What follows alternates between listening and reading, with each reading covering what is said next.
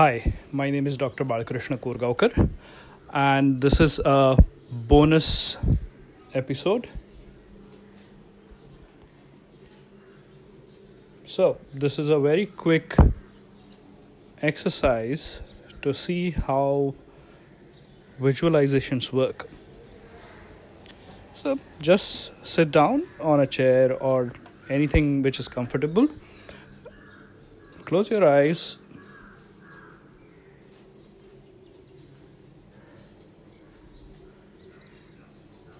Imagine that you have a large lemon in front of you, larger than a regular lemon and smaller than an orange. Large size lemon in front of your eyes. Now imagine that you're cutting this lemon into half using a sharp knife.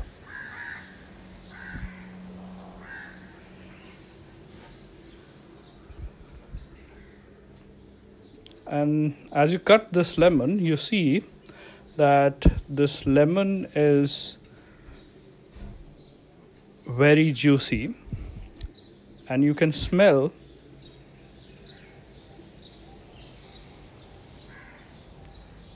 the refreshing smell of lemon.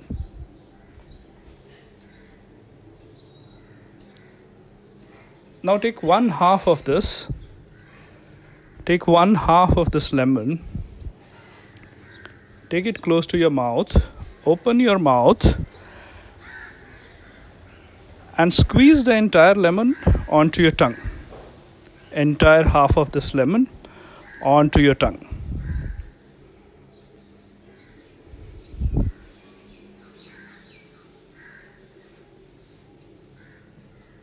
Notice what happens.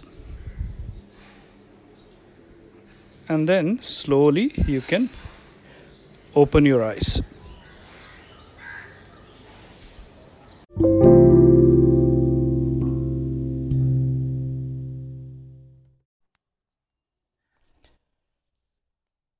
So, how was your experience?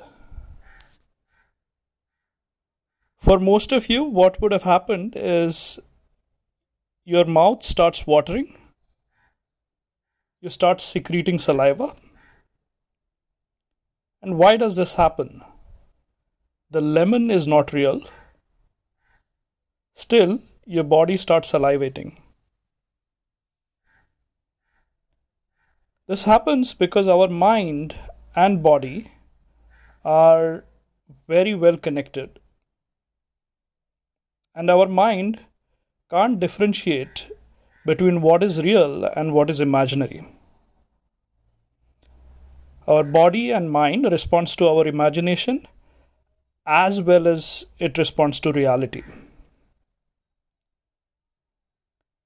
And so, visualizations or imagination is a powerful resource that we have at our disposal.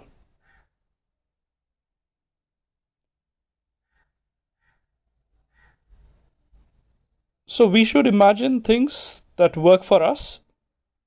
We should visualize things that everything is working out for us.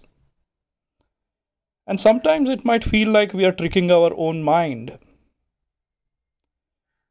But why not? If it is going to benefit us, why not? Same way, our body and mind responds to our internal dialogue as well. So a lot of times we meditate for 1 hour in the entire day. But what about the rest of 23 hours? Shouldn't we hold a positive internal dialogue? A positive self-image? A positive outlook about life? Our body and mind is listening all the time. And it's creating that change in our behavior, in our movements. Our body is responding to our internal dialogue. And one last thing I want to emphasize is that everybody responds to visualizations in a different way. Everybody responds to suggestions in a different way. It depends on what sense is the strongest in you. We have these five senses. So some people will have the taste of the lemon. Some people will smell the lemon. Some people will see the picture of a lemon. Some people will just get the bodily sensations. Some will feel they're living the story. They will just get the story, just get the thoughts. Some will have words in their mind, and so on. So everybody reacts to suggestions, visualizations, imagination differently. And depending on which sense is strongest in you, you will have different sense working on it. Nothing is right or wrong. It's completely okay to use whatever you have got.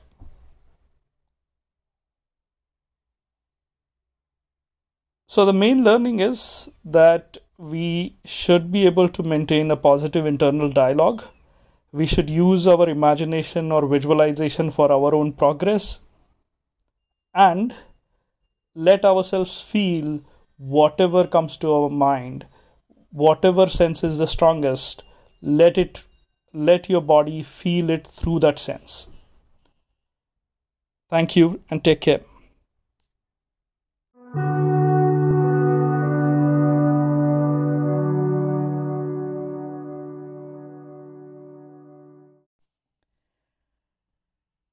Today, thanks to all of our listeners, our podcast has completed 4,000 listens.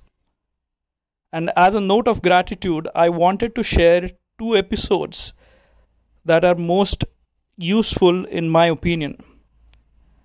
I wanted to recommend that you listen to day number 23.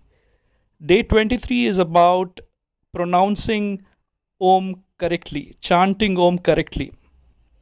And this is the most popular episode on the entire series. And it's almost like the audience is recommending this episode to you.